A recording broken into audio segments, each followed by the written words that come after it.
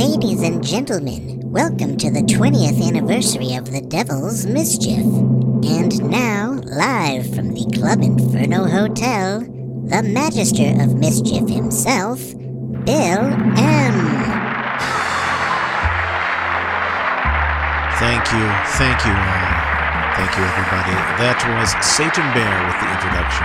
Thank you, Satan Bear, the 10-inch tall, demonic teddy bear, and executive producer of The Devil's Mischief. Thank you, Satan Bear. I've been holding off on celebrating 20 years of The Devil's Mischief, and I realized it's about time we don't wait for this any longer. The actual 20th anniversary of the show was back in the spring of 2023, but since then I've been busy buying a new house, moving, and all of that adult stuff. But to be honest, another thing was that was really bothering me was trying to figure out how to celebrate 20 years of this show. I decided I didn't want it to just be a one-off episode, so what I have decided to do is look at some of the selected past episodes of The Devil's Mischief, more than one episode, and some episodes that maybe haven't been played in years, maybe haven't been played in 10 years, maybe closer to 20 years. And I'm going to start with this episode, and probably for the rest of the year, there will be another thing celebrating 20 years of The Devil's Mischief, so I'll be pulling out some personal favorites, some episodes that were notably popular, or in some way I think kind of represent The Devil's Mischief.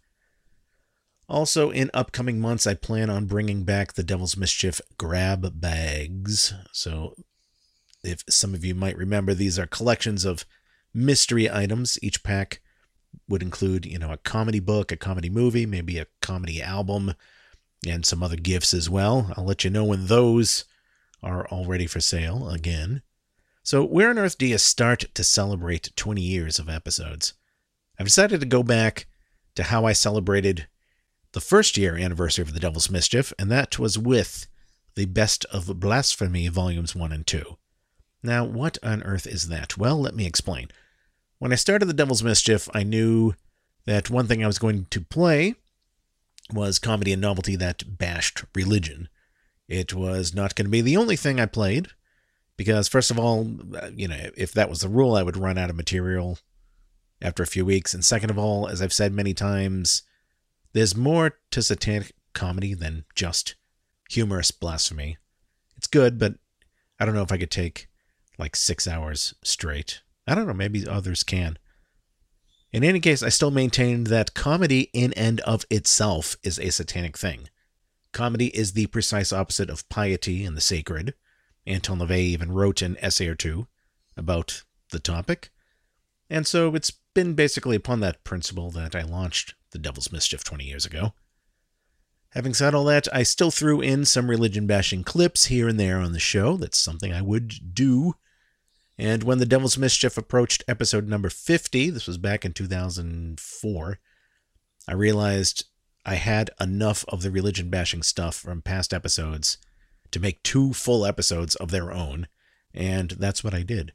I called them The Best of Blasphemy Volumes 1 and 2, and after that I would do the same thing, so every once in a great while I had enough new clips of the religion-bashing stuff that I could extract from past episodes to make another Best of Blasphemy special. And to date, I think I have created 20 Best of Blasphemy episodes. A couple of them have not been aired yet, but have been recorded. So if you listen to this whole thing and say, "Oh my God, Bill, how could you not play this clip or this clip?" Well, chances are I didn't play it back in 2004, but I did play it on one of the later Devil's Mischief episodes. Unfortunately, in those earliest days of Radio Free Satan, back in 2004, or going all the way back to 2000 when we launched for that matter, the internet technology wasn't what it is today, so a lot of people were still using dial-up modems, and it was all streaming, so to hear The Devil's Mischief and other Radio Free Satan shows, you had to get on your modem and tune in when they were airing. You had to tune into the live stream at the right times. And that also meant that the audio quality was pretty poor, because the bit rate had to be low enough to stream through a dial-up modem, so it was 32 kilobytes per second mono. So rather than just play you the original show recording, I'm going to play you the same exact tracks that I played in the Devil's Mischiefs episodes number 49 and 50 back in 2004. Slightly better quality than the original audio quality. And instead of doing them as two separate episodes, we're doing them right now together in one huge episode. Let us start now with what was not only track 1 of the Best of Blasphemy, Volume 1, not only track 1 of episode 49 of the Devil's Mischief, but also track 1 of Devil's Mischief episode number 1. I knew I wanted to launch the Devil's Mischief 20 years ago with something short and religion bashing, nice, short, and blasphemous. And this is the track that I chose to begin the Devil's Mischief episode 1.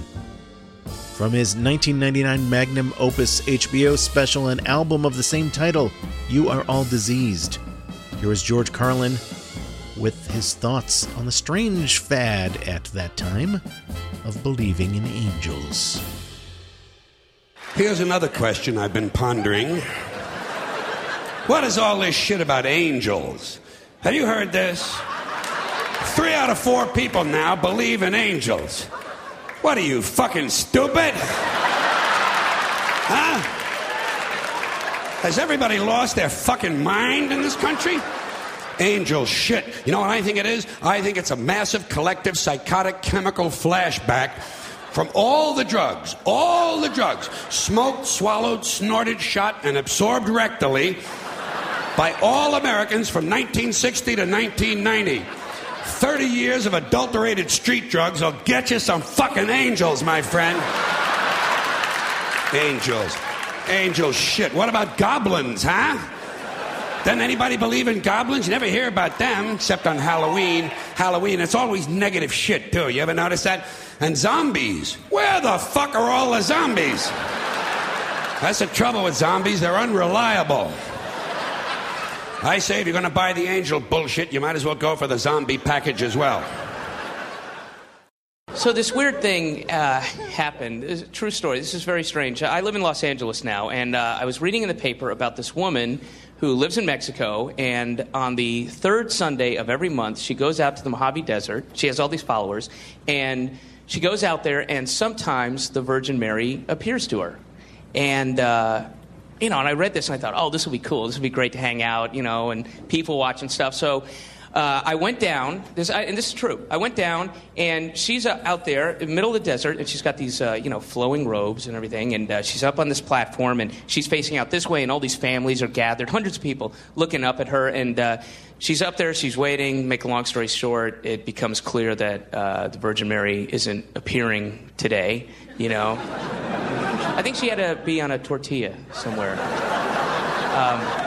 So she's booked. All right. But anyway, so she announces, that they're not coming, and then she's not coming. So everybody goes to leave. And I'm hanging out, playing around in the desert. It's beautiful. And then everyone's gone. I'm by myself, and I go start walking back to my car, which is like 100 yards away. And I don't get... Maybe I get 10 feet, and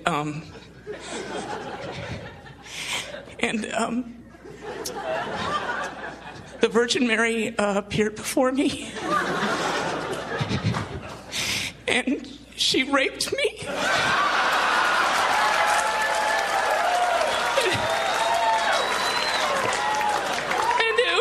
It was terrible, and I was trying to get away, and I was running back to my car, and I had my pants turned around my ankles, and she kept making fun of me and, flicking me in the back of the ear,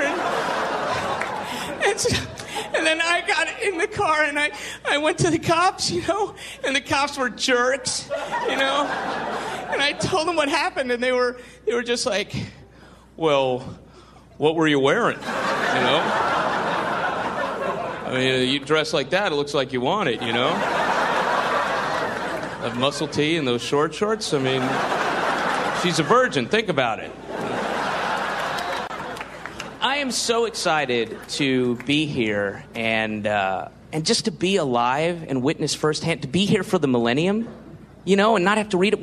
I think we're so privileged. We all get to be here, you know, alive to see firsthand January 1st, 2000, you know, and listen to all those fundamentalist preachers having to do their backpedaling, you know, when Armageddon doesn't occur, you know? Isn't that going to be great? That's going to kick ass! That's going to be great! You get to see it. You know, because for hundreds of years they've been talking about it. It's in Revelations. It's in the book of Daniel. You know, they've you know, used it for hundreds. See, and on that day, the book of Daniel says God is telling us all signs pointing to that day Jesus Christ will descend from heaven on a diamond-studded chariot with chocolates and teddy bears for all the good Christians, and then and the Jew and the Muslim and all the mud people will be hell on earth in a lake of fire and bile and piss. Because I'm going to piss on them. Hey, take that, Jew! And I'll take Christ's hand and go on up there. Oh, yeah. But, you know, that's not going to happen. Jesus isn't coming back. It's going to be great. You know, it was safe to do, like, you know, in the 50s and 60s. You know, I don't know, it was really far away, but it's creeping up. And I can't wait for the excuses, you know, and they're... Well, I'll tell you what. Boy, I am just red-faced about this. It's... I'm tickled, I'll tell you what. It's just funny. It's a funny story. Well... The funny thing is, I keep my Bible in the den, okay, where my family congregates and we pray. And apparently about 30 years ago, my youngest got in there, okay, because you know how kids love the Bible. And my youngest got in there and had peanut butter on her fingers and just had smudged over the bottom of a 3. So it looked like a 2. So it's my bad. So it's January 1st, 3000. I was off by 1 millennium, and there will be another 1,000 years of fundraising. God bless it. God bless it. All right.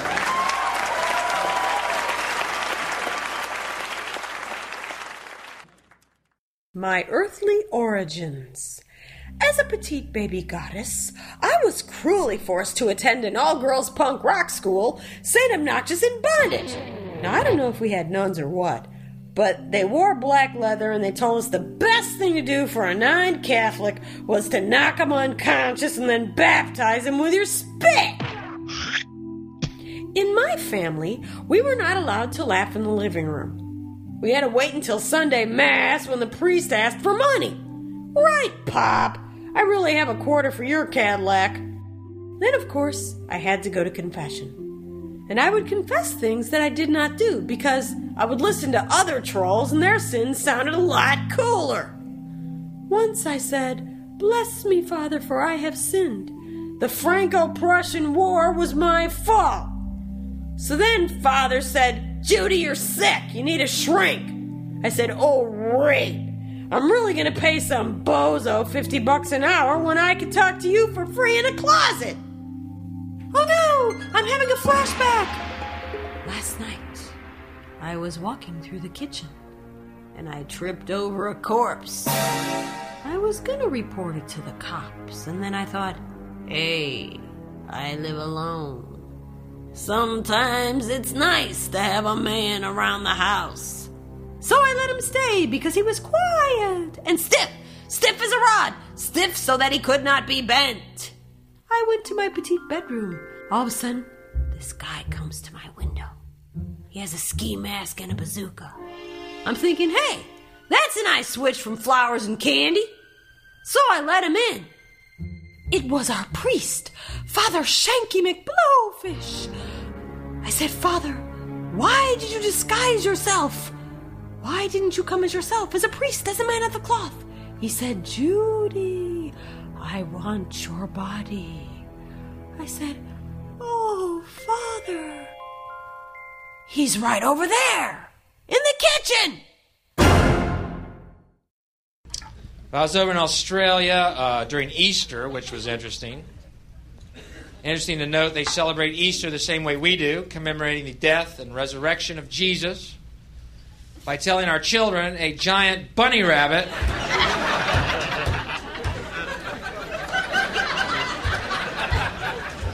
left chocolate eggs in the night. Now,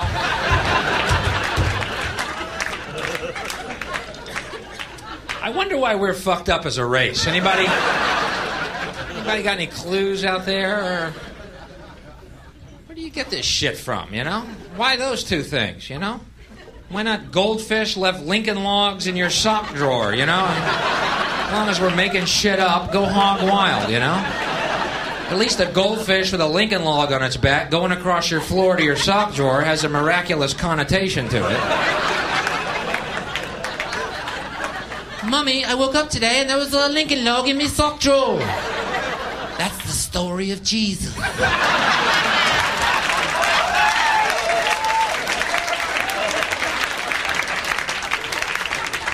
Who comes up with this shit? I've read the Bible. I can't find the word bunny or chocolate anywhere in that fucking book. Do y'all have different books of the Bible than I do? Are y'all Gideons? Who are the fucking Gideons? Ever met one? No. Ever seen one? No. But they're all over the fucking world putting Bibles in hotel rooms. Every hotel room. This Bible was placed here by a Gideon. When? I've been here all day. I ain't seen shit. I saw the housekeeper come and go. I saw the minibar guy come and go. I've never laid eyes on a fucking Gideon. What are they, ninjas? Where are they? Where are they from? Gideon? What the fuck are these people?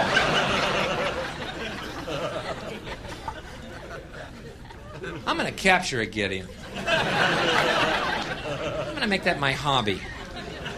I am. I'm gonna call the front desk one day. Yeah, I don't seem to have a Bible in my room.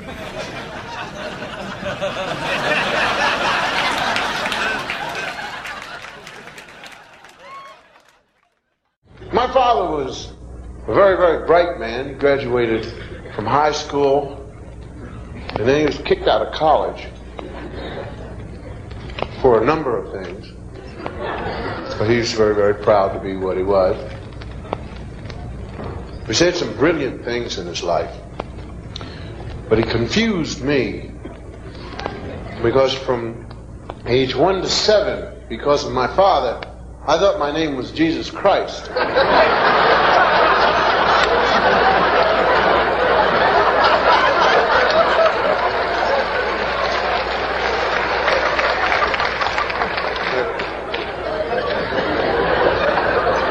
When I come in the living room and trip and fall, and he said, Jesus Christ, can't you walk? I'll be eating dinner and go to grab a piece of bread and a water glass will be in your way and you just knock it over and Jesus Christ, clean the water up. So we moved from Stewart Street to the projects.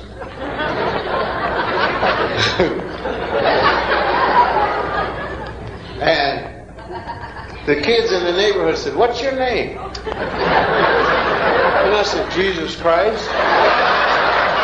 And the dude said, your name ain't no Jesus Christ. I said, yes it is. Come on to my house.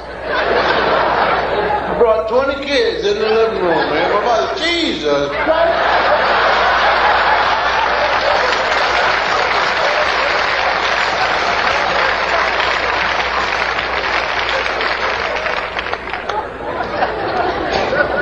And then from age 7 to 15, I thought my father was a psychologist. Because he looked at me and said, are you crazy?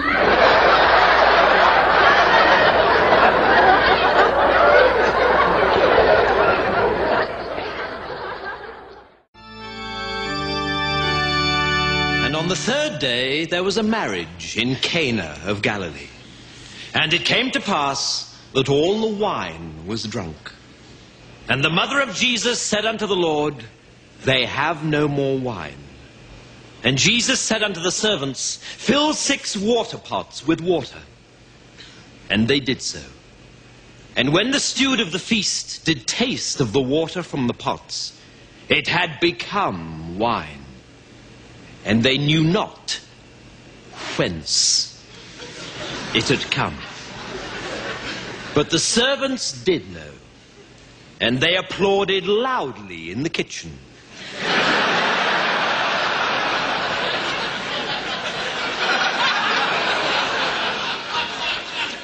And they said unto the Lord, "How the hell did you do that?" And inquired of him, "Do you do children's parties?" And the Lord said, "No." But the servants did press him, saying, "Go on, give us another one." And so he brought forth a carrot and said, "Behold this, for it is a carrot." And all about him knew that it was so, for it was orange with a green top. And he did place a large red cloth over the carrot, and then removed it. And lo, he held in his hand a white rabbit. And all were amazed and said, "This guy is really good. He should turn professional." And they brought him on a stretcher, a man who was sick of the palsy. And they cried unto him, "Maestro, this man is sick of the palsy."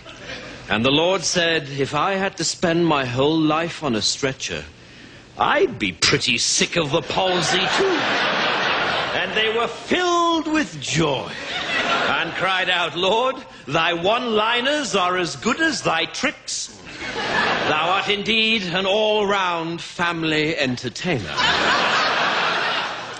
And there came unto him a woman called Mary, who had seen the Lord and believed. And Jesus said unto her, "Put on a tutu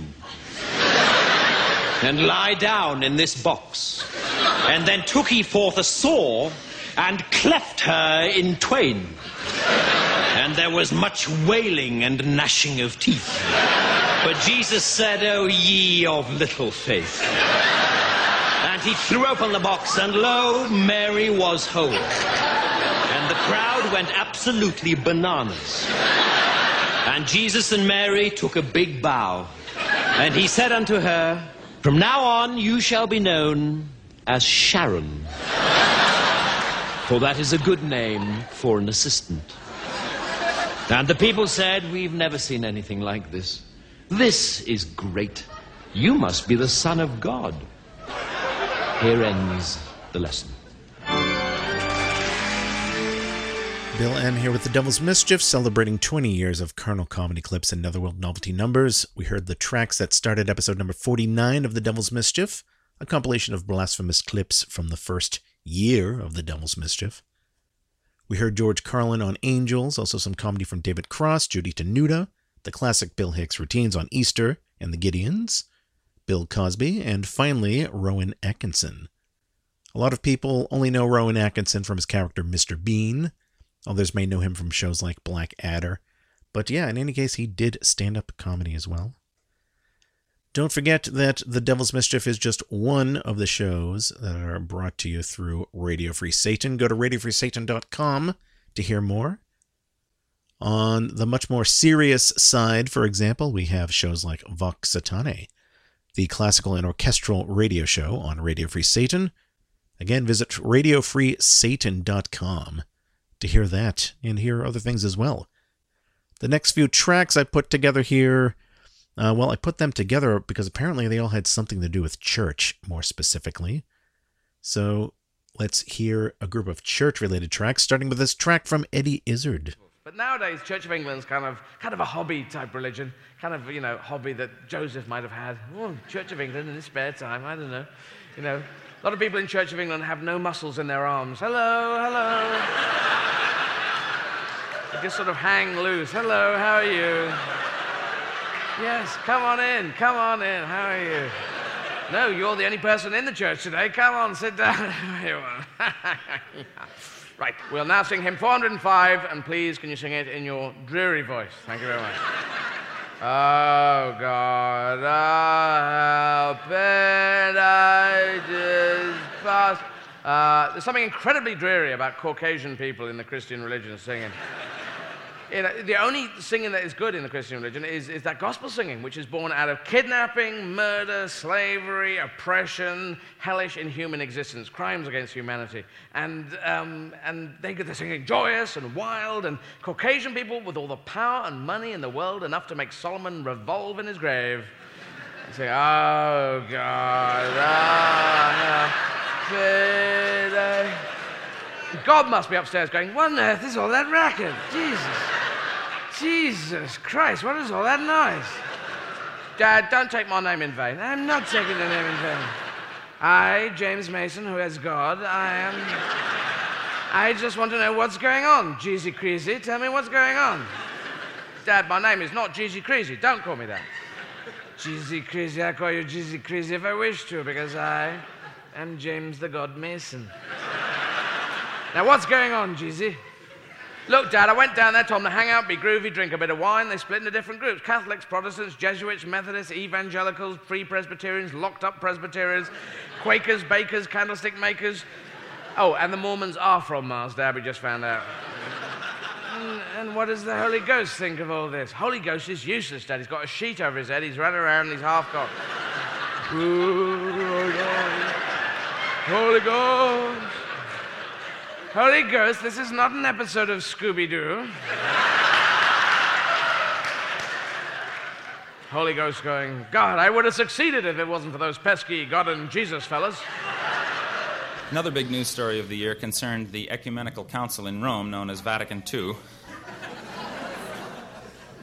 Among the things they did, in an attempt to make the church more commercial,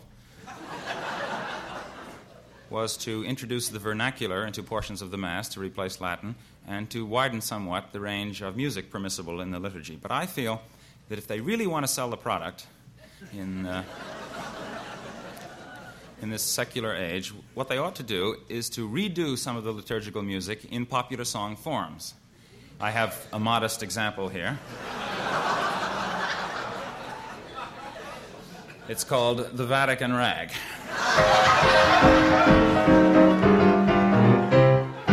First you get down on your knees, fiddle with your rosaries, bow your head with great respect and genuflect, genuflect, genuflect. Do whatever steps you want if you have cleared them with the pontiff. Everybody say his own Kyrie eleison, doing the Vatican Rag.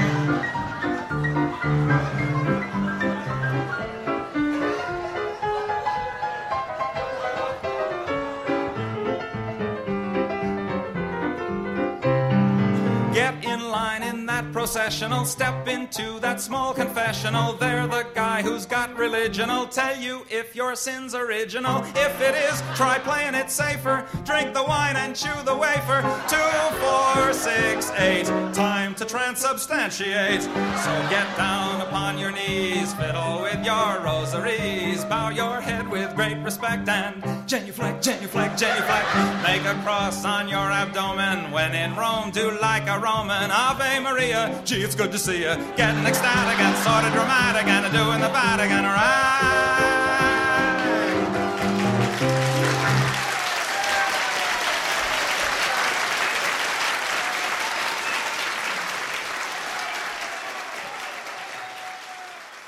And I don't know if you guys have noticed lately, but seriously, in the last couple months, the Catholic Church has gotten a whole lot sexier.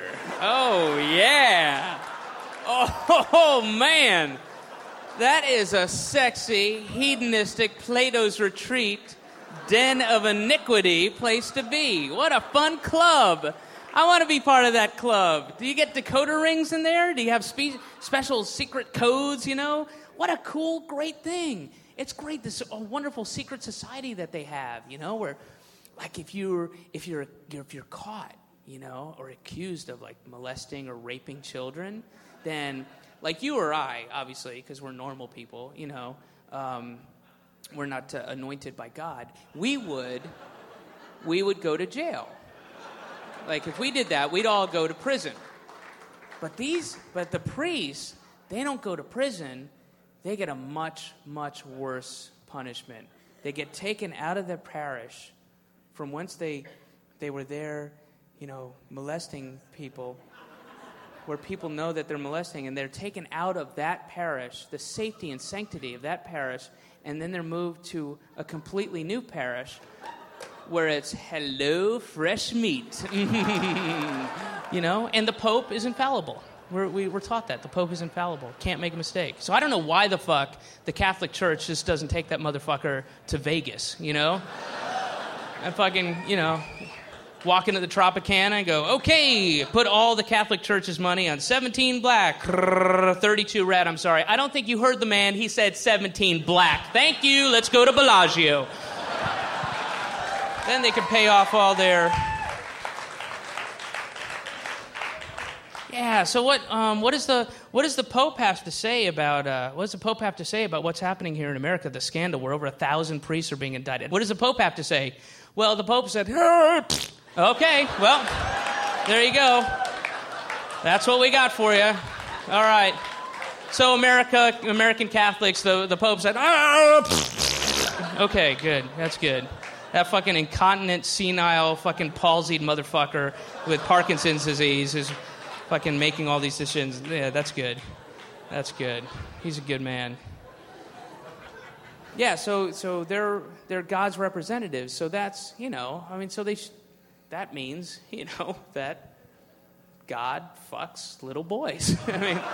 Right? If you have 1,000 or so priests that we know of, just the ones we know about, on record as fucking little boys, and they're God's representatives, then that means God's a fucking boy fucker. And he has a big old dick, let me tell you. God has a big fucking cock. All right? Yeah. Maybe that explains why, maybe that gives an answer to all those grieving women who are, holding on to their child's casket going, Lord God, why did you take him at such an early age? He was so innocent.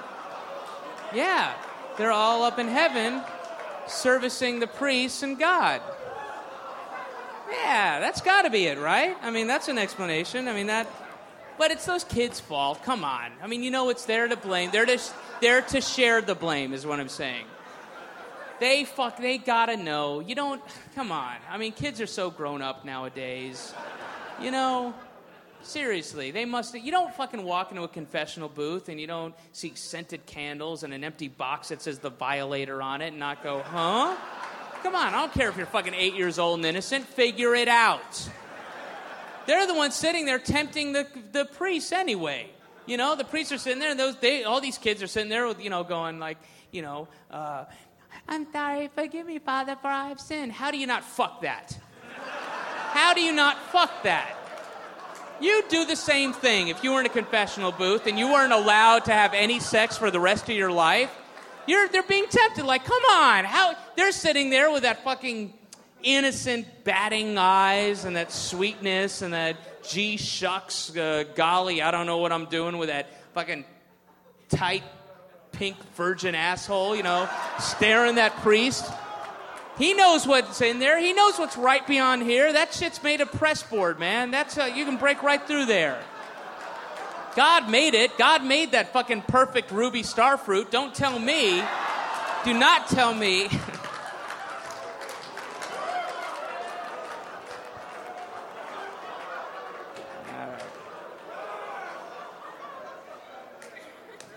All right. Calm down, seriously. Bill M. here with episode number 678 of The Devil's Mischief, celebrating 20 years of the show in this episode with a look back at episodes number 49 and 50, The Best of Blasphemy, Volumes 1 and 2, David Cross with some thoughts on the Catholic Church, Tom Lehrer with the Vatican Rag, and we started off that block with Eddie Izzard. So hey, let's hear some more Eddie Izzard. Hammersmith Apollo, the god of the sun, apparently, was Hammersmith Odeon, the god of popcorn and Coca-Cola in the interval. Anyway, comedy. The Old Testament. That's where I'm going to start. The Old Testament, which was a big fuck-off beard testament. Everyone had big beards and big voices. I say to you, Elijah, in the sky in a chariot, burning flames, the burning bush, beard on fire, shit. The Dead Sea. Even the dogs in the Old Testament. Woof, woof, big beard. Dog biscuit, thank you. Yum, yum. Dogs in English comics, they go woof, woof. In French comics, they go wooah, wooah. It's just a difference, you see. Tintin, actually, Snowy actually goes wooah, wooah. Woof, woof. So anyway, the Old Testament, yes, and God was there. God created the world in the Old Testament in 7 days, which was a bit of a stressful 7 days. I mean, if I was God, I would have said, I'm going to create the world, but over a certain period of days. I'm not sure. Give me a break. You want some pressure? What, you want me to have a heart attack? No, I'll do it over a month, maybe a year. A bit like Microsoft. We're bringing it out now, no, now, a bit later, a bit later. We'll delay it. We'll do it when we're ready. Type thing. I think God was in bed and his mother was saying, get out of bed, God, you'll miss the best part of the day, laying in bed like that. It's time for clarinet practice any time in a minute. And God, his mother was Mrs. Badcrumble, you see. And, who's... Mrs. Badcrumble's everyone's clarinet teacher. And God was in bed and said, no, Mother, I won't miss the best part of the day because I haven't invented the best part of the day. So I can be a clever kid. I'm going to read my comics. Wooah, wooah.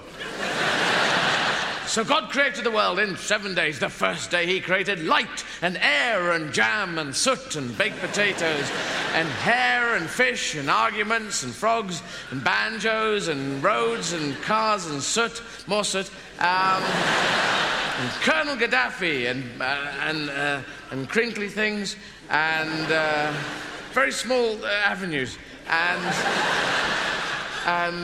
Belgium and the second day he created fire and water and sluices and jam and speedboats and showers and toasters and rabbits and dogs and fish and frogs and the third day he probably said, I need a list, I think. I've no idea what I've created. Because God is James Mason, of course. I have no idea. What the hell have I created? I'm not sure. You would know, Mr. Kaplan, but I don't. So, right, I'll do it alphabetically. Aardvarks, albatrosses, and artichokes. B, botulism, bacteria, and bread knives. C, caterpillars, Krakatoa, and Columbus. D, fuck, I could do this forever. Anyway, everything jammed up on the 7th day, I think. I don't know about you. Also, the 7th day was his day of rest, so he wasn't allowed to work. He was in between a rock and a hard place on that one. Because it was his own rule. You're not supposed to work on the 7th day, but he had to build the world. What to do? Anyway. So it really should have only been 6 days and 1 day of rest. But no, he didn't listen to his own rules. Just listen to what I say, not what I do, you know. So the 7th day, I think he was scurrying around trying to make things he'd forgotten to do. Oh, my God, what have I got to do now? Rwanda, I must make Rwanda. Oh, not quite complete, sorry about that. The Tower of Pisa, God, keeps falling over. Oh, dear. Toilets in French camping sites. I'll just put a bottom bit down there. English football hooligans, sense of humanity there, fuck that. And Mrs. Thatcher's heart. Right, a stone will do. There we go.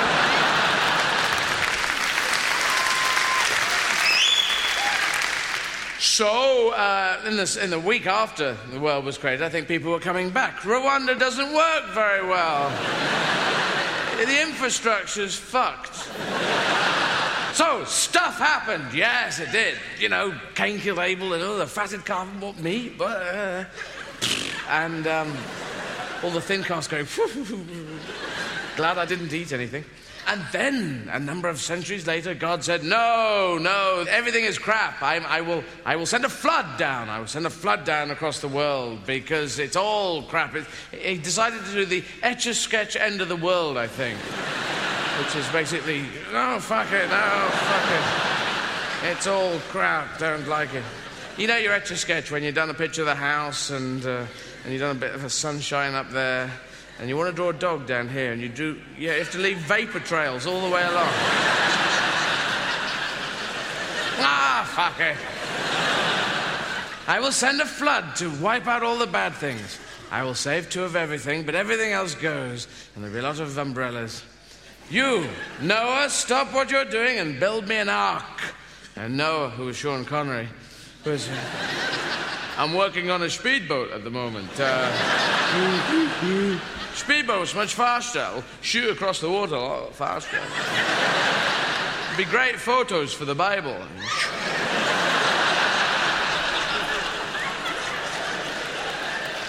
No, I appreciate your sense of publicity, but I want an ark with a big room for poo. It's going to be important.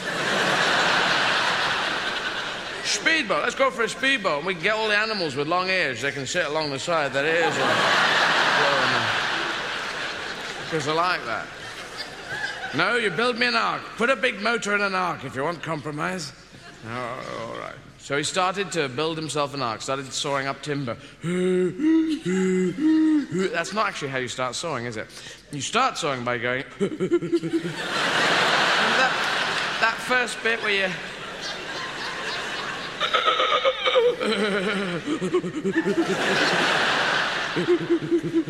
Then you're into the middle bit of where you feel like your dad. When your dad used to say, I'm off out to the garage to saw a plank of wood in half. Ka-dunk. There we go. No reason for it. Now, let's see if Dr. Bronowski is still on television. The Ascent of Man. Sundays with my dad, that was. So, yes, so the middle bit of sawing, and then the end goes back into... And after a while, Noah realized he was actually punching a baboon. Get off me! Stop hitting me! What have you got against baboons? I'm not punching a baboon, I'm sawing wood for an ark. Likely story. What do you think is going to happen, a flood? That's exactly what I think is going to happen. So he built a whole ark, and then he went around the world getting animals, 2 of everything. 2 dogs, okay, 2 dogs. Long ears, along the side, please. I'll explain it to you later. 2 sheep along this side, balance out, quite long ears, okay. 2 cats, short ears, inside the boat. Inside the fucking boat. Right, 2 ducks, ducks going, we're not coming. Well, there's going to be a huge fuck-off flood. So? What's the big problem? We normally swim here, we're going to swim up here. What is the big problem? What is all this kerfuffle about? There is a huge hole in the whole flood theory, because it was to wipe out all the animals, you know. I mean, there's no point getting 2 of everything and getting 2 ducks on there. There's loads of ducks swimming around. What are you 2 up there for?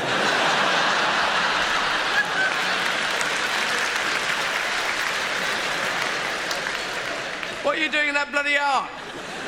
Well, we're special. I don't know. Why are we here? Look, Noah, what's your problem? There's a fuck of a lot of ducks here. God? Yes? Sorry, it's my week off. Oh, I forgot about ducks. Oh, shit. There's going to be a lot of evil... All the evil ducks. There must have been a ton of evil ducks. Ducks should rule the world now, shouldn't they? Because if they left so many evil ducks around, and evil geese and evil swans, quack, quack, quack. Evil fish, evil pilot fish with those lights out the top of their heads. And the evil pilot fish, they swim in 2s, swim along, and then unsuspecting ordinary fish are going, no, it's a car coming towards me. It's a car, it's a car. Hey! Bloody pile of fish. I know your dad. And we understand, with humans, we understand the concept of good and bad. Good, bad, very, very good, evil, saintly evil, I suppose that's the balance. But with animals, what exactly is an evil giraffe? I will eat all the leaves off this tree. I have got up early to eat all the leaves off this tree. And then when other giraffes get up, there will be no leaves. And they will die.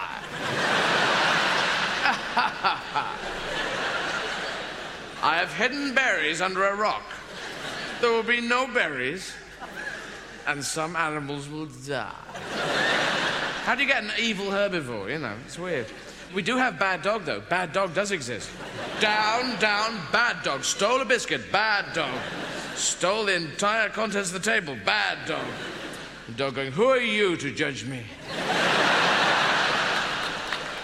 You humans, you have genocide, you have wars against people of different colors, skin, creed. And I stole a biscuit? I ate some food to keep me alive?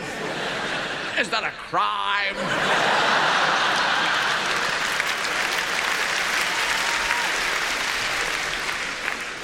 Well, you've got a good point there. Have another biscuit, sorry about that.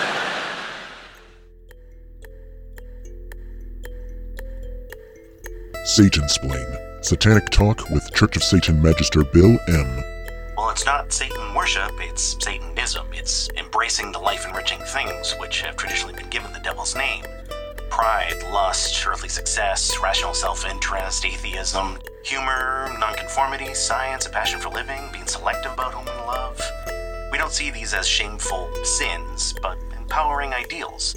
And we also recognize the psychological power and fun of symbolism and aesthetics, so we utilize Satan as mythology's most fitting mascot for what we're about. Listen to Satansplain. Learn more at satansplain.com.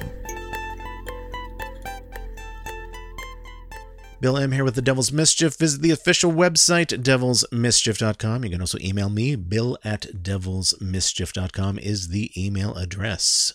We are coming up on what was the end of episode number 49, Best of Blasphemy Volume 1.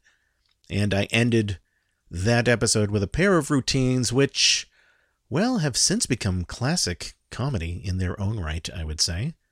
I remember in February 1999, I had my VCR all ready to record the brand new George Carlin special as it was being performed live for HBO. That special was called You Are All Diseased.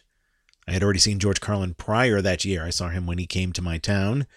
And at that show, he did an earlier version of what would become the closing routines of his HBO performance, which you will now hear. And as I said, that is what I ended episode number 49 with. So it's what I will end the first half of this episode with now. Yeah, we're only halfway through. There's even more religion-bashing comedy coming up after this in the second half of the episode. In fact, I think this is easily the longest single episode of The Devil's Mischief I've aired to date. I think it is. If you want to learn more about George Carlin, though, and his vast body of work, visit the website georgecarlin.net. georgecarlin.net is a George Carlin website created and run by me. And I don't think you'll find any more information on George Carlin online than on that particular site of mine, because that's what I strive to make it to be. georgecarlin.net. And now here is George Carlin. But in the bullshit department, a businessman can't hold a candle to a clergyman. Because I got to tell you the truth, folks. I got to tell you the truth. When it comes to bullshit, big time, major league bullshit, you have to stand in awe of the all-time champion of false promises and exaggerated claims, religion. No contest. No contest. Religion easily has the greatest bullshit story ever told. Think about it. Religion has actually convinced people that there's an invisible man living in the sky who watches everything you do every minute of every day. And the invisible man has a special list of 10 things he does not want you to do. And if you do any of these 10 things, he has a special place full of fire and smoke and burning and torture and anguish where he will send you to live and suffer and burn and choke and scream and cry forever and ever till the end of time. But he loves you.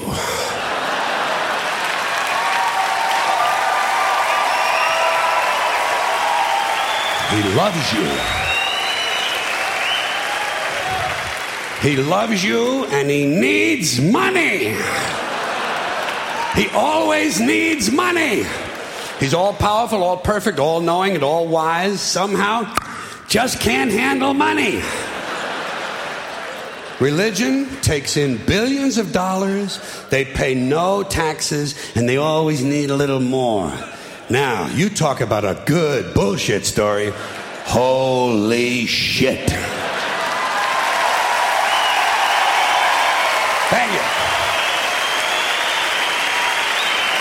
Thank you. But, thank you. Thank you very much. But I want you to know something. This is sincere. I want you to know, when it comes to believing in God, I really tried. I really tried. I tried to believe that there is a God who created each of us in his own image and likeness, loves us very much, and keeps a close eye on things. I really tried to believe that, but I gotta tell you, the longer you live, the more you look around, the more you realize something is fucked up.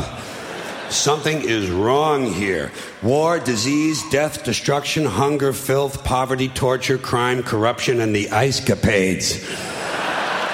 Something is definitely wrong. This is not good work. If this is the best God can do, I am not impressed. Results like these do not belong on the resume of a supreme being. This is the kind of shit you'd expect from an office temp with a bad attitude. And just between you and me, in any decently run universe, this guy would have been out on his all-powerful ass a long time ago. And by the way, I say this guy because I firmly believe, looking at these results, that if there is a God, it has to be a man. No woman could or would ever fuck things up like this.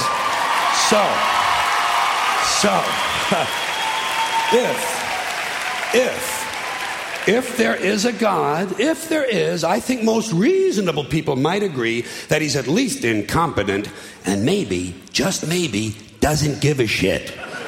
Doesn't give a shit, which I admire in a person and which would explain a lot of these bad results. So rather than be just another one of these mindless religious robots blindly believing that all of this is in the hands of some spooky, incompetent father figure who doesn't give a shit, I decided to look around for something else to worship, something I could really count on. And immediately, I thought of the sun. Happened like that. Overnight, I became a sun worshiper. Well, not overnight. You can't see the sun at night. But first thing the next morning, I became a sun worshiper. Several reasons. First of all, I can see the sun, okay? Yeah. Unlike some other gods I could mention, I can actually see the sun. I'm big on that. If I can see something, I don't know, kind of helps the credibility along, you know?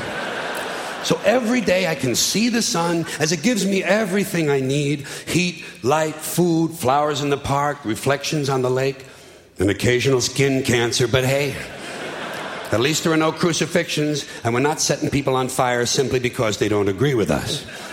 Sun worship is fairly simple. There's no mystery, no miracles, no pageantry, no one asks for money, there are no songs to learn, and we don't have a special building where we all gather once a week to compare clothing. And the best thing about the sun, it never tells me I'm unworthy. Doesn't tell me I'm a bad person who needs to be saved. Hasn't said an unkind word. Treats me fine. So I worship the sun. But I don't pray to the sun. Know why? I wouldn't presume on our friendship. It's not polite. I've often thought people treat God rather rudely, don't you? Trillions and trillions of prayers every day, asking and pleading and begging for favors. Do this, give me that, I need a new car, I want a better job. And most of this praying takes place on Sunday, his day off. It's not nice, and it's no way to treat a friend. But people do pray, and they pray for a lot of different things. You know, your sister needs an operation on her crotch. Your brother was arrested for defecating in a mall. But most of all, you'd really like to fuck that hot little redhead down at the convenience store. You know, the one with the eye patch and the club foot, huh? Can you pray for that? I think you'd have to. And I say, fine, pray for anything you want. Pray for anything. But what about the divine plan? Remember that? The divine plan. Long time ago, God made a divine plan. Gave it a lot of thought, decided it was a good plan, put it into practice. And for billions and billions of years, the divine plan has been doing just fine. Now you come along and pray for something. Well, suppose the thing you want isn't in God's divine plan. What do you want him to do? Change his plan? Just for you? Doesn't it seem a little arrogant? It's a divine plan. What's the use of being God if every rundown schmuck with a $2 prayer book can come along and fuck up your plan? And here's something else, another problem you might have. Suppose your prayers aren't answered. What do you say? Well, it's God's will. Thy will be done. Fine, but if it's God's will and he's going to do what he wants to anyway, why the fuck bother praying in the first place? Seems like a big waste of time to me. Couldn't you just skip the praying part and go right to his will? It's all very confusing. So to get around a lot of this, I decided to worship the sun. But as I said, I don't pray to the sun. You know who I pray to? Joe Pesci. Joe Pesci. Joe Pesci. 2 reasons. First of all, I think he's a good actor, okay? To me, that counts. Second, he looks like a guy who can get things done. Joe Pesci doesn't fuck around. Doesn't fuck around. In fact, Joe Pesci came through on a couple of things that God was having trouble with. For years, I asked God to do something about my noisy neighbor with the barking dog. Joe Pesci straightened that cocksucker out with 1 visit. It's amazing what you can accomplish with a simple baseball bat. So I've been praying to Joe for about a year now. And I noticed something. I noticed that all the prayers I used to offer to God and all the prayers I now offer to Joe Pesci are being answered at about the same 50% rate. Half the time I get what I want, half the time I don't. Same as God, 50-50. Same as the 4-leaf clover, the horseshoe, the rabbit's foot, and the wishing well. Same as the mojo man. Same as the voodoo lady who tells you your fortune by squeezing the goat's testicles. It's all the same, 50-50. So just pick your superstition, sit back, make a wish, and enjoy yourself. And for those of you who look to the Bible for its literary qualities and moral lessons, I got a couple of other stories I might like to recommend for you. You might enjoy The 3 Little Pigs.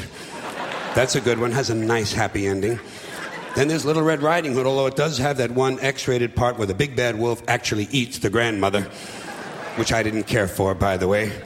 And finally, I've always drawn a great deal of moral comfort from Humpty Dumpty. The part I like the best, all the king's horses and all the king's men couldn't put Humpty Dumpty back together again. That's because there is no Humpty Dumpty and there is no God. None, not one, never was, no God. In fact, I'm going to put it this way. If there is a God, may he strike this audience dead. See, nothing happened. Nothing happened. Everybody's okay. All right? Tell you what.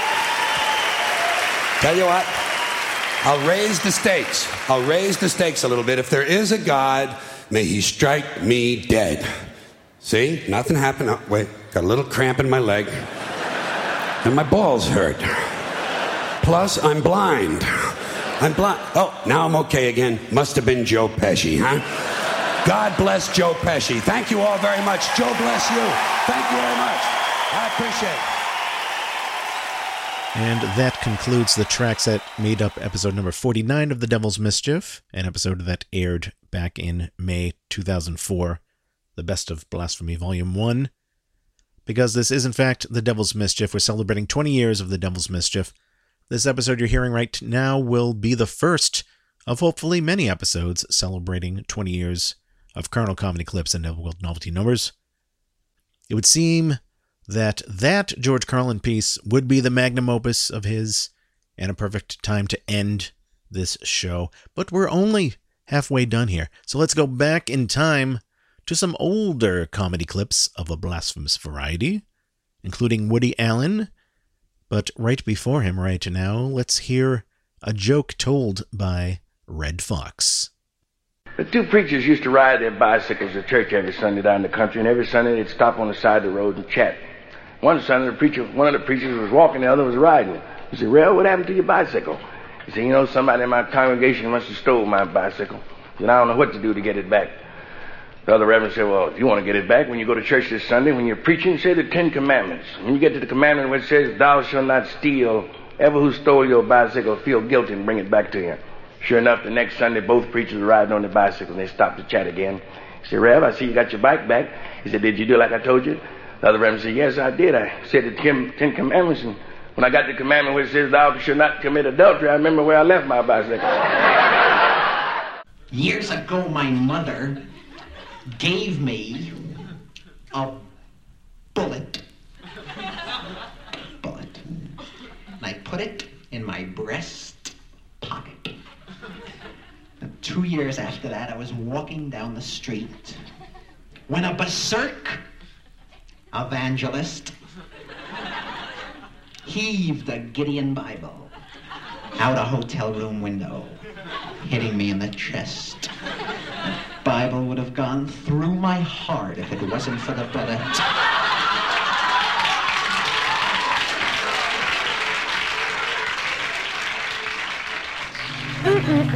They are showing this movie to children. They're calling it an educational film.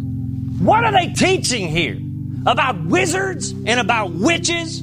Where are the films that teach about our Lord? Kimberly? He watches over us From down below, His power and His glory darken every door. O Satan, prince of darkness, you're my Lord. Hail Satan, you're my Lord. Hail Satan, everyone. Hail Satan, prince of darkness, you're my Lord. Hail Satan. Kimberly, what a show we've got today. Are you excited? I am. I feel him. I got the devil in my feet. Oh, get me an exorcist. No, look at him. Send that exorcist away because I got him too and it feels too good to cut it out. Hail Satan. Our first guest is part of the HSN family. Right. Let's get him out here. Moncrief Lanier.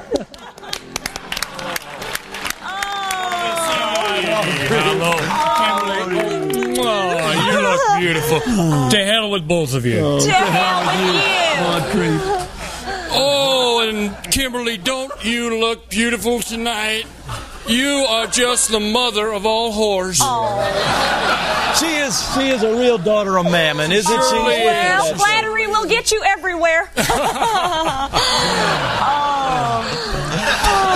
We have good time. We do. The three of us. Yeah. Now, Moncrief, you brought a special friend with you today, didn't you? Well, now, Kimberly, I surely did. He's a young fellow. He's a real trooper, this one. His name is Kevin, and I'd surely like to bring him out here. Kevin, if you would come out here now. I would love to give him a round. It's hard for him to come out. Here he comes. Oh, the wait was worth it. And there he is. Hello there, Kevin. Now, Kevin, will you tell these people why you're in that wheelchair? What put you there? Because I don't want to stand up. Don't want to stand up? You don't want to do anything, do you? No, sir. Now, Kevin, you went and saw a doctor, didn't you? Yes, sir. And what did the doctor say? He said I was lazy. Kevin is lazy, folks. He doesn't want to do anything. Now, we all know that idle hands are the devil's playground. That's right. And Kevin is a shining example of the beautiful sin of sloth. That's right. And a slothful child shall lead them. There's Bobby C with the scripture, isn't he? Now, Kevin, you managed to do some things, don't you? Kevin, we're having a TV show. Now, Kevin, you managed to do some things, don't you? Yes, I sleep, I eat, I take a bath. I watch pornographies. He loves his porno. Oh. Kevin, you sweet boy, can you hear me? He can hear fine. Oh, he can? I'm sorry. Kevin, I'm going to make your dream of slothfulness and greed come alive. Oh, my God. Kevin, I'm going to build you a house. I'm going to call it the Devil's House. It's going to be filled with the softest pillows. It's going to have elevators, escalators, 1,000 TVs. Kevin, there's going to be a bathroom right in your bed, so you don't have to get up to go to the bathroom at all. Hail Satan. Hail Satan. Bobby C. Kevin wants to say something. Kevin wants to say. I also want people to perform bestialities for me. Oh, and so it shall be, sweet Kevin. Oh, and so it shall be. And if Bobby says it shall be so it shall be. This is a song now for Kevin, Bobby C., Kimberly, and the whole HSN family.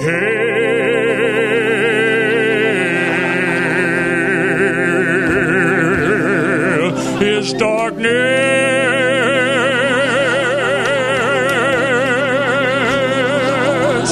the hoary host, the cloven one.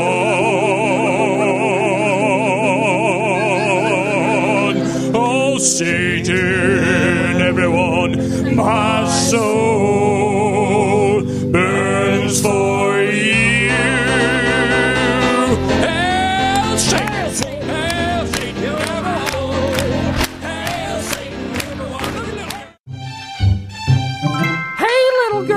Beware of Satanists. They'll try to kidnap you and maybe even kill you. You're obviously misinformed. Why teach the child slanderous myths? Satanists perform rituals with lots of blood and animal sacrifices, too. That's simply not true. We don't perform any rituals involving animals unless you count fishing, which we don't. Back to the water for you, Mr. Gills. Satanists will ask you for all your money. And you won't? They want to enslave decent people. We must destroy them and their kind. Now that's religious persecution, and that's against the law. So long, hate monger. Remember, little girl, everyone's entitled to their beliefs. You are listening to The Devil's Mischief on Radio Free Satan. Check out the other shows that we have on Radio Free Satan, including The Metro and Infernal Legion. Also, The Meadow Grotto released a new episode at the start of August. Plenty of shows to be heard on RadioFreeSatan.com. Before the break, you heard a clip from the 1990s sketch show, Mr. Show with Bob and David, the satanic parody of a gospel show. That's what they did, the Hail Satan Network. And Mr. Show reunited for a live tour in 2002.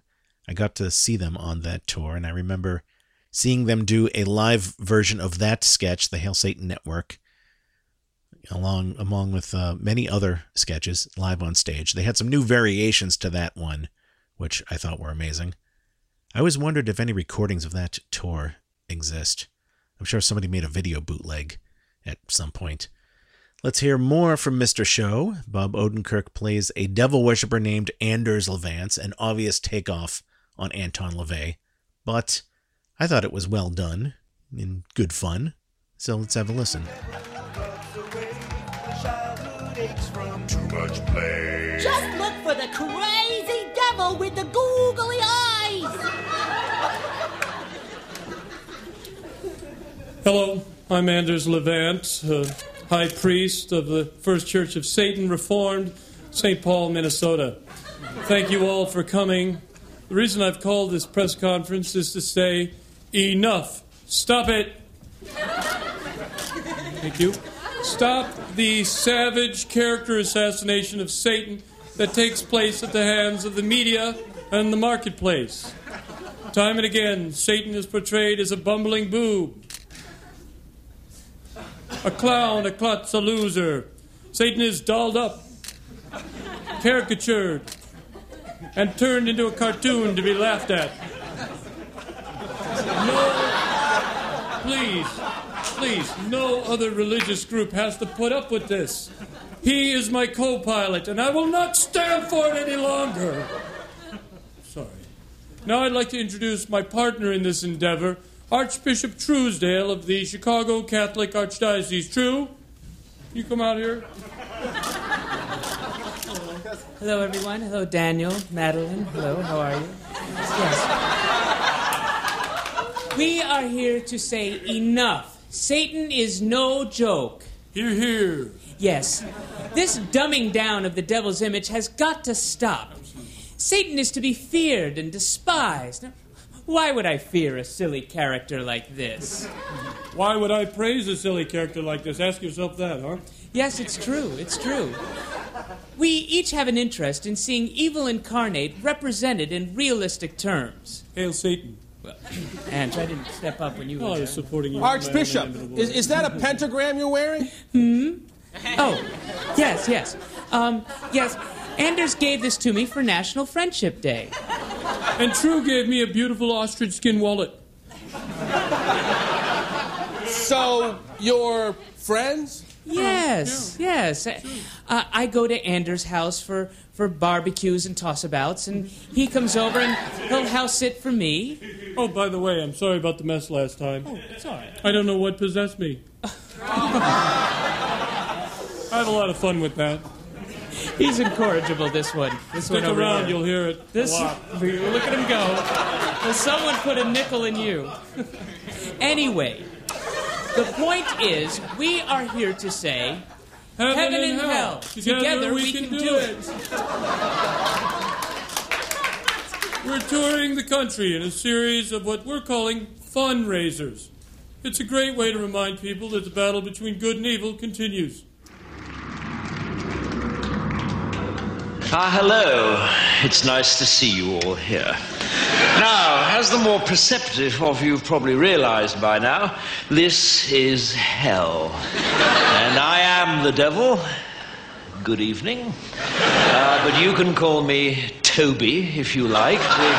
We try to keep things informal here, as well as infernal.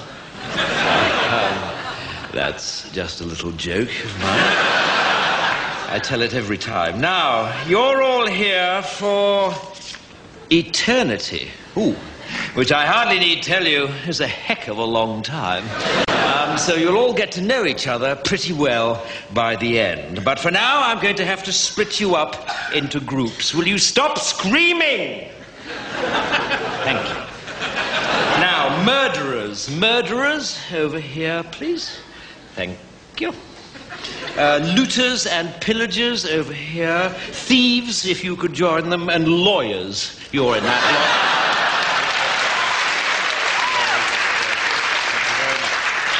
lot. Fornicators, if you could step forward. My God, there are a lot of you. Could I split you up into adulterers and the rest? Male adulterers, if you could just form a line in front of that small guillotine in the corner there.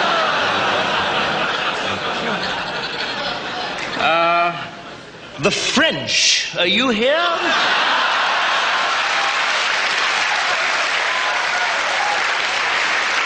Okay. If you'd just like to come down here with the Germans, that'd be lovely. I'm sure you'll have plenty to talk about. Okay, atheists. Atheists, over here, please. You must be feeling a right bunch of nitwits.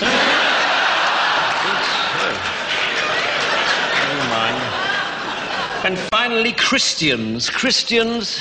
Ah, yes, I'm sorry. I'm afraid the Jews were right. If you could come down here, that'd be really kind. Thank you. Okay. Right. Well, are there any questions? Yes. No, I'm afraid we don't have any toilets. If you'd read your Bible, you might have seen that it was damnation without relief. So if you didn't go before you came, then I'm afraid you're not going to enjoy yourself very much. But then I believe that's the idea. Okay, well, it's over to you, Adolf. And I'll catch you all later at the barbecue. Bye. Let's put Christ back in Christmas, right back where he belongs. Let's put Christ back in Christmas, and back in your favorite Christmas songs. Frosty the Snowman was Jesus Christ's best friend. He stood there melting by the cross until the very end. Oh, you better not shout, you better not cry, you better not pout, I'm telling you why. Jesus Christ is coming again. Again! One more! Let's put Christ back in Christmas today, right back where he belongs. Let's put Christ back in Christmas, and back in your favorite Christmas songs. Take it, Pat! Jesus, the long-haired Savior, had a very shiny glow. And if you ever saw it, you would call it a halo. Halo! Let's put Christ back in Christmas, the true meaning of the season, right back where he belongs. Let's put Christ back in Christmas, and back in your favorite, and back in your favorite, and back in your favorite Christmas. Jingle bells go to hell if you do not praise. Good night! Thank you! Good night! Need a drink. It was during my second senior year when Mom found Jesus Christ. His spirit was trapped inside an old Manischewitz bottle that Mom picked out of the dumpster behind the 7-Eleven. Mom brought the bottle inside and set it down on top of the TV. Then she told all of us kids to gather around. And then she explained how Jesus lived in the bottle, and how if she wanted to, she could call him out to do her bidding. Sis said it reminded her of an old TV show, and Mom slapped her and called her a heretic. I didn't say anything, because I can still remember that time outside the Safeway, when I took 4 security guards to hold Mom down. Jesus loves me, yes I know, for the Bible tells me so. When I'm weak, he makes me strong, that's why I sing this song. If I die before I wake, pray to him, my soul will take. Jesus loves me, yes I know. It wasn't long before people from all over the world started coming to our house to see the bottle. At first I thought that this would make me more popular at school, but instead it seemed to have the opposite result. Kids would stop in the halls and point at me and say, "There's the boy whose mother keeps our Savior cooped up in that tiny little bottle." And then everybody started calling me Bottle Boy, and that really hurt. It was also around this time that Mom began to attract some pretty weird followers, like that guy who never used deodorant and spoke only in riddles, and that woman who collected 19th century handmade Amish swimwear. Jesus loves me, yes I know, for the Bible tells me so. When I'm weak, he makes me strong, that's why I sing this song. If I die before I wake, pray to him, my soul will take. Jesus loves me, yes I know. Mommy, she loved Jesus, but not like others did, for she had a special bottle in which our Savior lived. Mommy, she loved Jesus, but not like others did, for she could unleash his vengeance by unfastening the lid. As the year went on, things went from bad to worse, and I realized if there wasn't a big change pretty soon, I'd never be able to get a date for the prom. I couldn't go the year before because Mom belonged to a church that considered dancing a one-way ticket to hell, but that's a whole other story. Anyway, by this point, Mom had appeared on The Richard Bay Show, AM Philadelphia, and Geraldo, so there was no use in me changing schools since everybody knew who my mom was. Also, we had to spend all the money for Mom's personal appearances to hire a bodyguard, since by this point, we were getting about 400 death threats a day. Jesus loves me, yes I know, for the Bible tells me so. When I'm weak, he makes me strong, that's why I sing this song. If I die before I wake, pray to him, my soul will take. Jesus loves me, yes I know. Then, one night, I just couldn't stand it anymore. While everyone else was sleeping, I crept downstairs. Slowly, I went up to the bottle and began to unfasten the lid. At first, nothing happened, but then the room filled with a thick, white smoke. I was glad my sister had taken the batteries out of the smoke detector to put into her Walkman. When the smoke cleared, I found myself face to face with the Son of God, who was much shorter than I had expected. He told me that since I'd freed him, he'd grant me one wish, and that's how I got to go to the prom with Gina Davis. But you've probably already read about that in People. Jesus loves me, yes I know, for the Bible tells me so. When I'm weak, he makes me strong, that's why I sing this song. If I die before I wake, pray to him, my soul will take. Jesus loves me, yes I know. Mommy, she loved Jesus, but not like others did, for she has a special bottle in which our Savior lived. Mommy, she loved Jesus, but not like others did, for she could unleash his vengeance by unfastening the lid. Mommy, she loved Jesus, but not like others did, for she had a special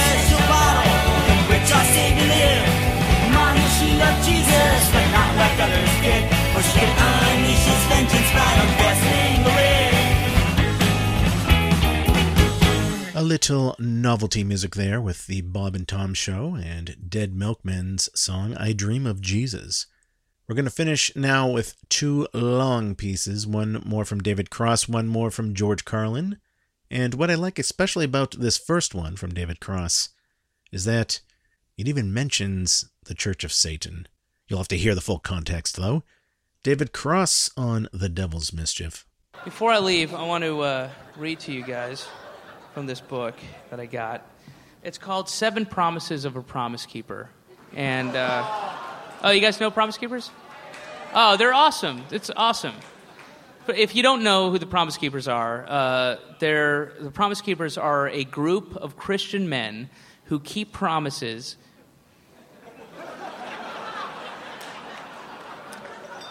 They're good, and they're good people, and I've read this book in its entirety for real, and there's a lot of lessons in here. And really what the book is about how to best subjugate women, you know, but in a cool, hip way, you know, for today's modern era. But it's good. But this is important, for real. This is not about, when I'm reading from when I read stories from here, this is not about, like, making fun of religion or Christianity or anything like that.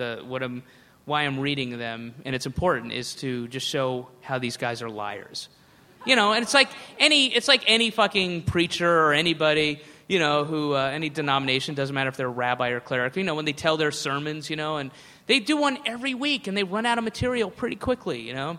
And they got to fucking force in that Isaiah 4:13 in there, you know, and so they've all got this bullshit story about, you know, last Wednesday I was at the mall with my young niece and some of her skateboarding friends. And like, all right. You know, it's bullshit, you know, like he made something up about skate. Hey, Father, I'm a skateboarder and stuff, and I love crazy punk music, but is there a place in heaven for me? You know, whatever, you know, just...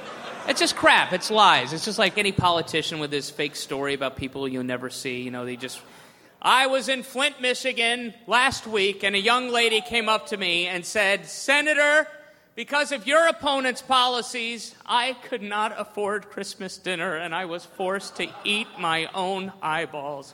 Well, we're going to get, you know, it's bullshit. That's my point, right over. It's just a made-up bullshit story. And that's what this is about. And this is, again, not making fun of Christianity or the Bible. And look, you know, honestly, I've read large parts of the Bible. I'm fascinated by it. Almost obsessed, you might say, by that and Scientology. That's a whole other story. But, you know, I'm obsessed and fascinated with all that shit. And as I said, I've read large parts of the Bible. And I will say, honestly, that the Bible truly is one of the funniest books I've ever read. It's fucking funny. It's so fucking funny. I mean, right out of the gate, it's funny. I mean, just the first 6 pages. I mean, that shit is like, that's the most D&D bullshit crazy shit. Like, and then the all-powerful thing swooped down and sent a plague of frogs upon all the heathens. Like, what? What are you doing? Let's give them more powers. Let's roll the die. And then he was dead for 3 days and rose up to heaven. That's total D&D nonsense. Anyway,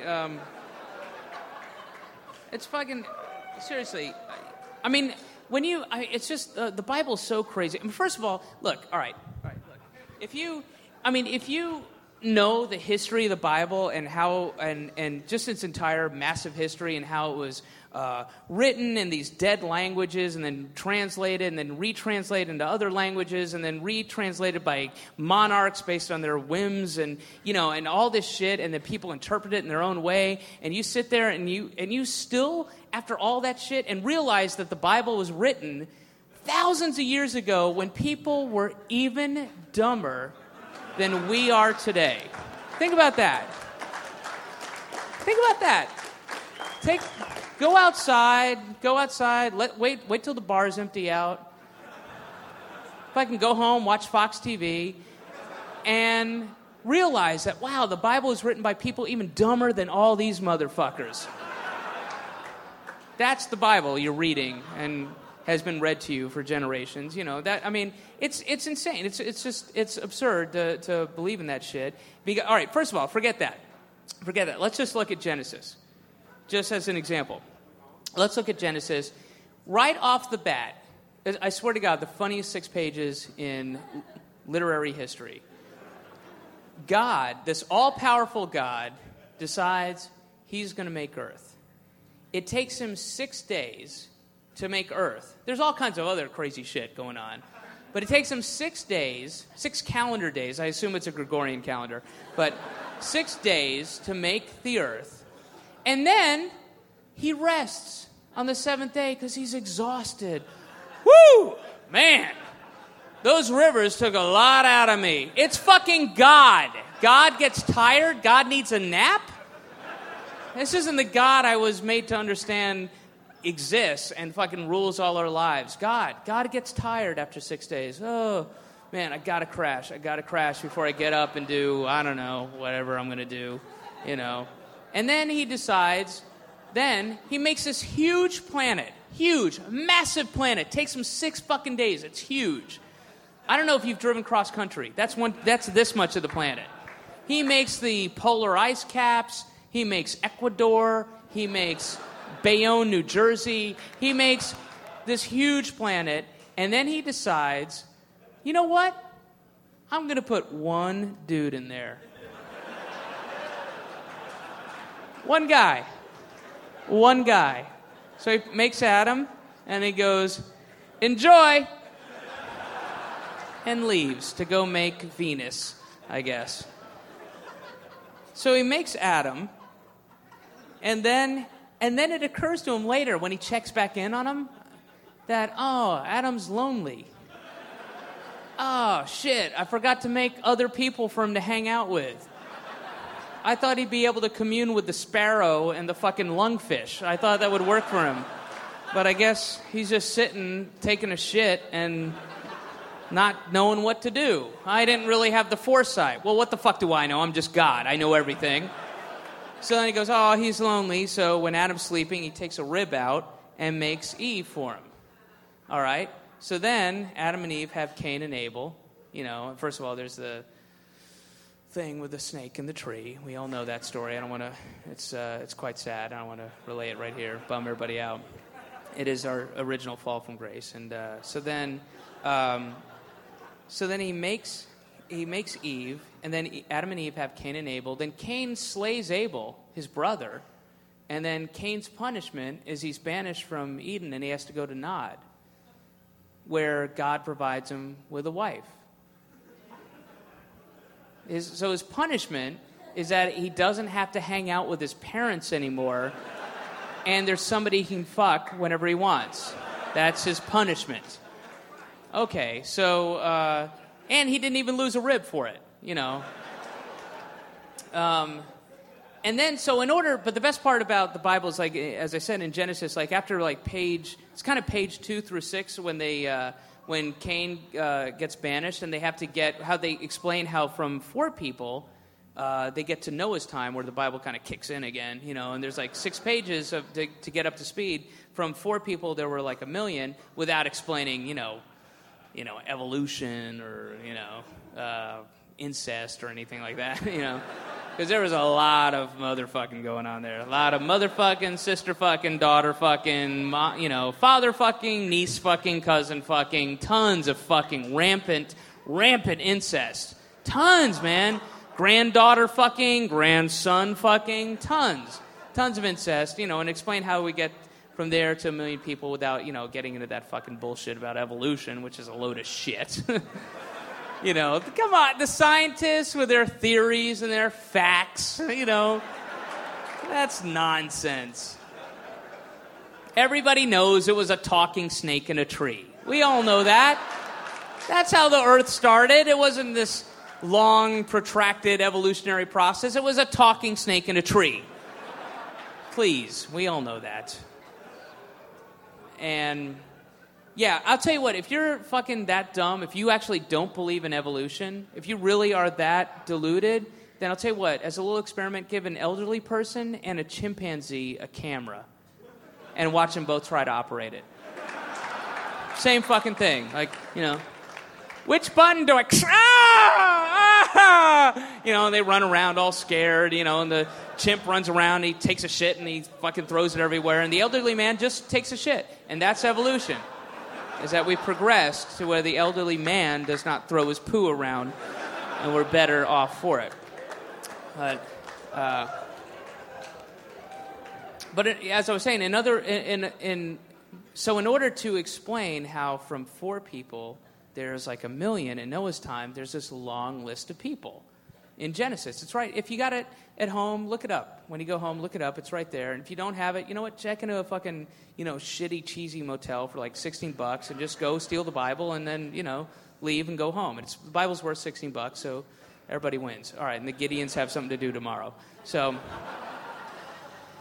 But there's this long list of people who begat other people, and it goes on for like 6 pages. Just on and on and on. So Ehud begat Jadah, and Jadah begat, Jebediah, and Jebediah begat Ezekiel, and Ezekiel begat Hermaphrodite, and Hermaphrodite begat Michelin, and it just goes on and on and on and on. It goes on. But the best thing about it, the funniest thing is, they all grow up to be 840 years old. 910 years old. 940 years old. For real. And you're reading this going like, what? 940 years old? Oh, my God. Have you seen a 100-year-old? What the fuck? What kind of fucking God is making people be 940 years old? Jesus, man, you're 100 years old, you fucking fall down, break your hip, that's it. Wherever you fucking land, that is where you're going to be for the next 800 motherfucking years, all right? You are nothing but a shit and piss factory, my friend. You stay right there and slowly deteriorate and just sit there and fucking hope that a piece of fruit falls off a tree and rolls by your chin to be like, ah! You can have something to eat for once, just sitting there praying for death. What a wonderful way to spend your life with nobody else around. That's awesome. And my favorite thing about like really religious people is when they tell me they're going to pray for me. They're going to pray for me. I'm going to pray for you so hard. I'm going to pray for your soul. I'm going to pray for you so hard. I'm just going to spend the next 3 days just praying for your soul, praying for you. And then I'm like, cool. All right. Really? That's awesome. Thank you. All right, I'm going to fucking do some blow and then fuck that girl, but you got everything covered? Thank you very much. Thank you very, very much. I do appreciate it. Anyway, this isn't about that.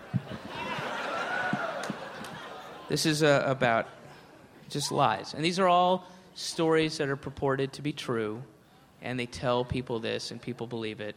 And I've selected this so that it's a great example of lies. And it's from a chapter called 5 Secrets of a Happy Marriage.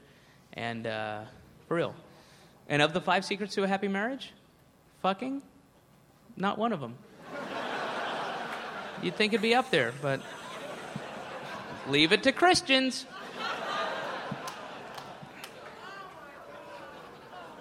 Jews get it on, man. That's what I'm saying, man. All right. Jim and Suzette Bronner live in a small town in Missouri and have 3 children. Jason, who's 19 at the time of this writing, a national swimming champion and a freshman in college. Travis, their 17-year-old son, who's an outstanding 3-sport athlete in high school. And Jill, their beautiful and talented 13-year-old. Certainly we can all relate to one of these kids. I'm kind of like Travis, I think. Don't you think, guys? Seriously? All right. Recently, keep in mind, this is all supposed to be true. Recently, Jason came home for the first time from college. He was unusually nervous because, as part of his initiation into the swim team, he had been coerced into wearing an earring. Now, none of the men in his family had ever worn an earring, and it just wasn't done among their circle of friends.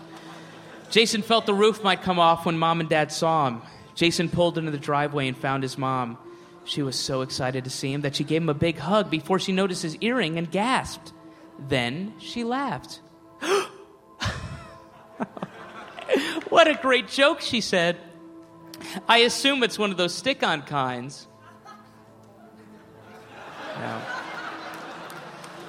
No, Mom. This is the real thing, Jason answered. I had my ear pierced. Everybody on the swim team has an earring, and I was the only one who didn't, so I gave in. Well, Suzette became nervous, not because she was upset with her son, but because she wondered how her husband would react when he got home. After taking Jason's laundry and getting him something to drink, she called 2 friends. Both Jason and his mother were anxious as Jim arrived home. When he walked in the door, Jason said, "Hi, Dad. I'm home for the weekend." Jim immediately hugged his son on the side opposite the earring and then said, "Well, how's college going?" He hadn't noticed, and Jason just kept waiting for the explosion. Finally, Dad saw it. Hey. Well, he does that like Y dash thing. See that thing? Hey. What's this, he said. Jason thought, oh no, he's going to rip it off my ear. Suzette gently suggested, now don't overreact. But Jim didn't react at all. Calmly and sensitively, which I believe are reactions. Yes, they are reactions, actually. Mm-hmm. Yeah. He asked, what's going on? Jason answered, Dad, everybody on the swim team has an earring. I knew you'd be upset, but Dad, I was the only guy who didn't have one. The senior said either I do it or, I'm in trouble.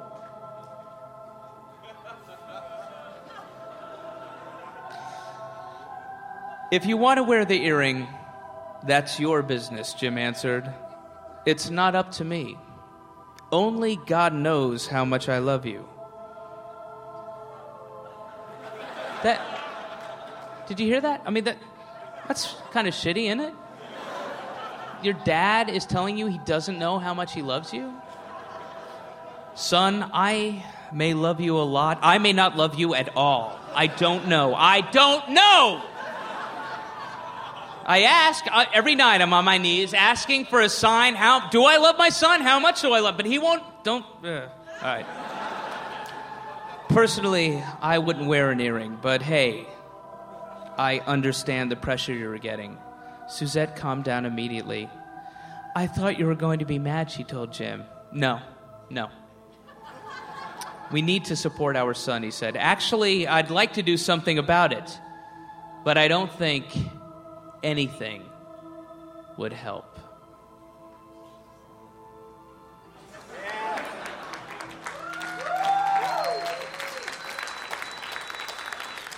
One 100% bullshit. That didn't happen. Folks, that didn't happen. They're telling this story. First of all right, let's assume it happened. That means that Jason is so fucking retarded. He doesn't really understand the mechanics, the physical intricacy of how an earring works. Like, this is crazy. I mean, sure, I could, pick apart a car and, take a motor, disassembled and reassembled, but an earring, that shit's beyond. And because last time our roof, right? That fucking worried about your dad going fucking nuts and some right-wing Christian bullshit beating the shit out of your family nutty thing, then fucking take it out. Take it out, Jason. Take it out. That's all you gotta do. Fucking take it out. Don't, was he like getting the earring going, I don't know, get it off me! Ah! Fucking bullshit. All right, one last super quick one. This is a good one. This is even better than the last one. Forget the last one. This is better. Keep in mind, it's supposed to be true. Several years ago, a pastor in Denver told his congregation the following true story. See, right away. Right? When you do that, that means... A lady from his church was flying back to Denver, and as the meal was served, she noticed the woman sitting next to her did not take a meal. To make conversation, the Christian woman asked, "Are you on a diet?" Pretty standard icebreaker amongst women. I mean, that's kind of, right? When you're in closed, cramped quarters for like 4 hours. Hey, Tubby, gonna finish that cake or? Probably better over on this side, or anything? All right. Are you on a diet, was the question. No, came the reply. I am a member of the Church of Satan, and we are fasting for the destruction of the families of pastors and Christian leaders. What?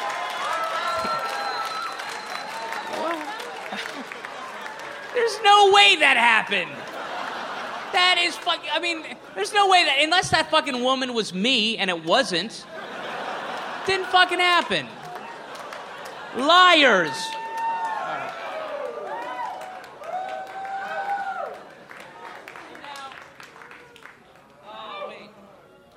I was gonna do this, but now I gotta read. Oh, this is in today's paper. I fucking love this shit. This is in today's paper. Where do you live? You live in Atlanta. Let me read to you from your paper. Let me read to you some news. Oh, this fucking rocks. Page 2 of the, what is it called? The issue section. Will you know people in heaven? This is in the newspaper. Will you know people in heaven? Okay. Yeah, for real. Listen to this fucking... This is... all right. Most Atlantans agree that in the afterlife, we will see and know people we knew on Earth. All right, here's the last fucking beautiful one. For real. Quoted in the Atlanta Journal-Constitution. The roadways in heaven are for walking and for vehicles. Yes, there are transportation vehicles in heaven, driven by the angels. However, there is no pollution there.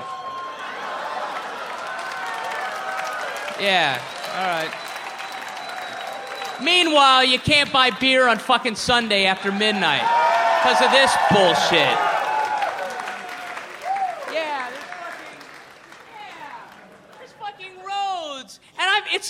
How did that guy get that fucking information?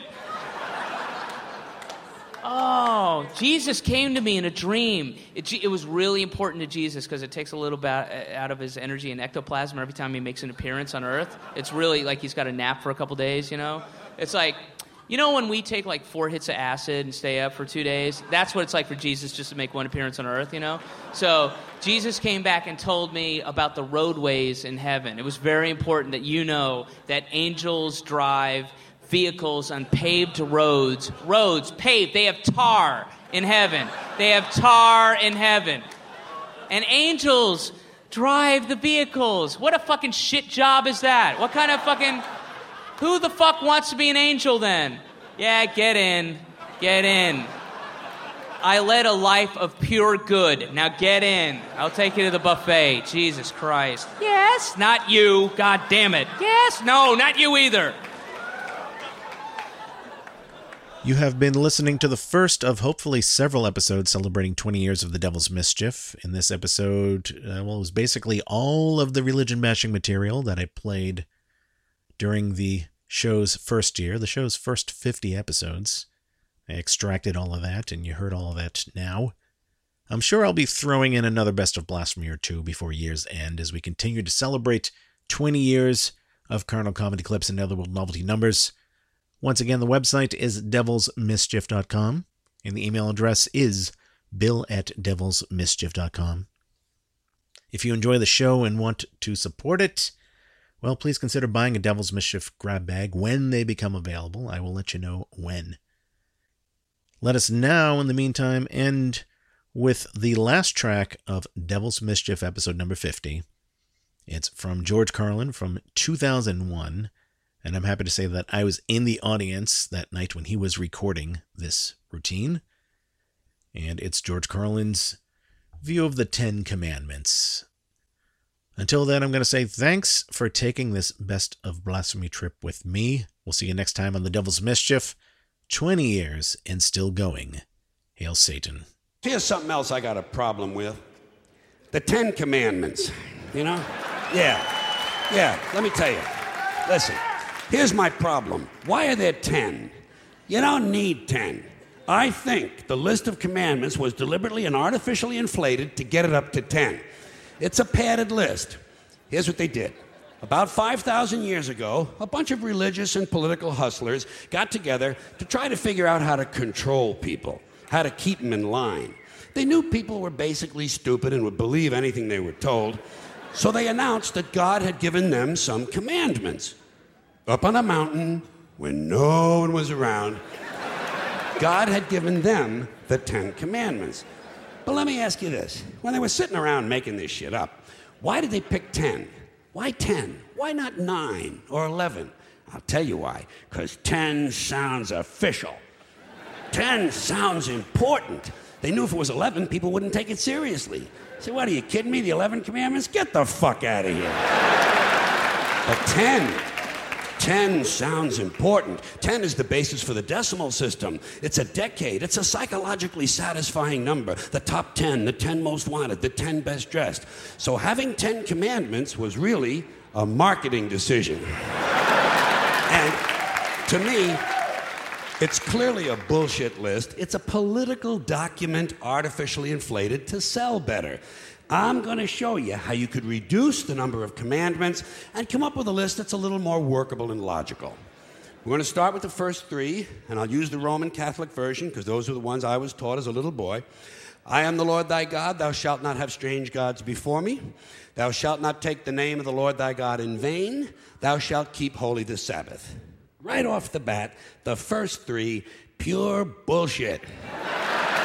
Sabbath day, Lord's name, strange gods. Spooky language.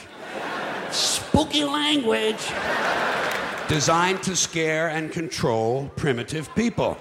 In no way does superstitious nonsense like this apply to the lives of intelligent, civilized humans in the 21st century. You throw out the first 3 commandments, you're down to 7. Next, honor thy father and mother. Obedience, respect for authority. Just another name for controlling people. The truth is, obedience and respect should not be automatic. They should be earned. They should be based on the parent's performance. Parent's performance. All right? Some parents deserve respect. Most of them don't. Period. You're down to 6. Now, in the interest of logic, something religion is very uncomfortable with, we're going to jump around the list a little bit. Thou shalt not steal. Thou shalt not bear false witness. Stealing and lying. Well, actually, these 2 both prohibit the same kind of behavior. Dishonesty, stealing, and lying. So you don't need 2 of them. Instead, you combine them and you call it thou shalt not be dishonest. And suddenly, you're down to 5. And as long as we're combining, I have 2 others that belong together. Thou shalt not commit adultery. Thou shalt not covet thy neighbor's wife. Once again, these 2 prohibit the same kind of behavior, in this case, marital infidelity. The difference is coveting takes place in the mind, and I don't think you should outlaw fantasizing about someone else's wife. Otherwise, what's a guy going to think about when he's waxing his carrot? But marital fidelity is a good idea, so we're going to keep the idea and call this one, thou shalt not be unfaithful. And suddenly, we're down to 4. But when you think about it, honesty and fidelity are really part of the same overall value. So in truth, you could combine the 2 honesty commandments with the 2 fidelity commandments and give them simpler language, positive language instead of negative, and call the whole thing, thou shalt always be honest and faithful, and we're down to 3. Thou shalt, they're going away fast. Thou shalt not covet thy neighbor's goods. This one is just plain fucking stupid. Coveting your neighbor's goods is what keeps the economy going. Am I right? Your neighbor gets a vibrator that plays "O Come All Ye Faithful." You want to get one too. Coveting creates jobs. Leave it alone. You throw out coveting and you're down to 2 now, the big honesty and fidelity commandment, and the one we haven't talked about yet, thou shalt not kill, murder, the 5th commandment. But when you think about it, religion has never really had a big problem with murder. Not really. More people have been killed in the name of God than for any other reason. All you have to do...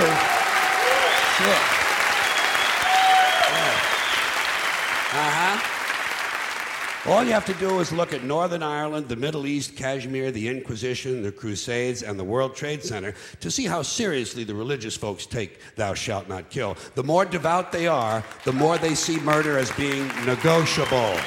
It's negotiable. You know? It depends. It depends. It depends on who's doing the killing and who's getting killed. So, with all of this in mind, I leave you with my revised list of the 2 commandments. Thou shalt always be honest and faithful to the provider of thy nookie. And thou shalt try real hard not to kill anyone, unless, of course, they pray to a different invisible man from the one you pray to. 2 is all you need. Moses could have carried him down the hill in his fucking pocket. And if they had a list like that, I wouldn't mind those folks in Alabama putting it up on the courthouse wall. As long as they included one additional commandment, thou shalt keep thy religion to thyself. Thank you. Thank you. Thank you, everybody. Thanks for coming in. I appreciate it. Thank you. Thank you.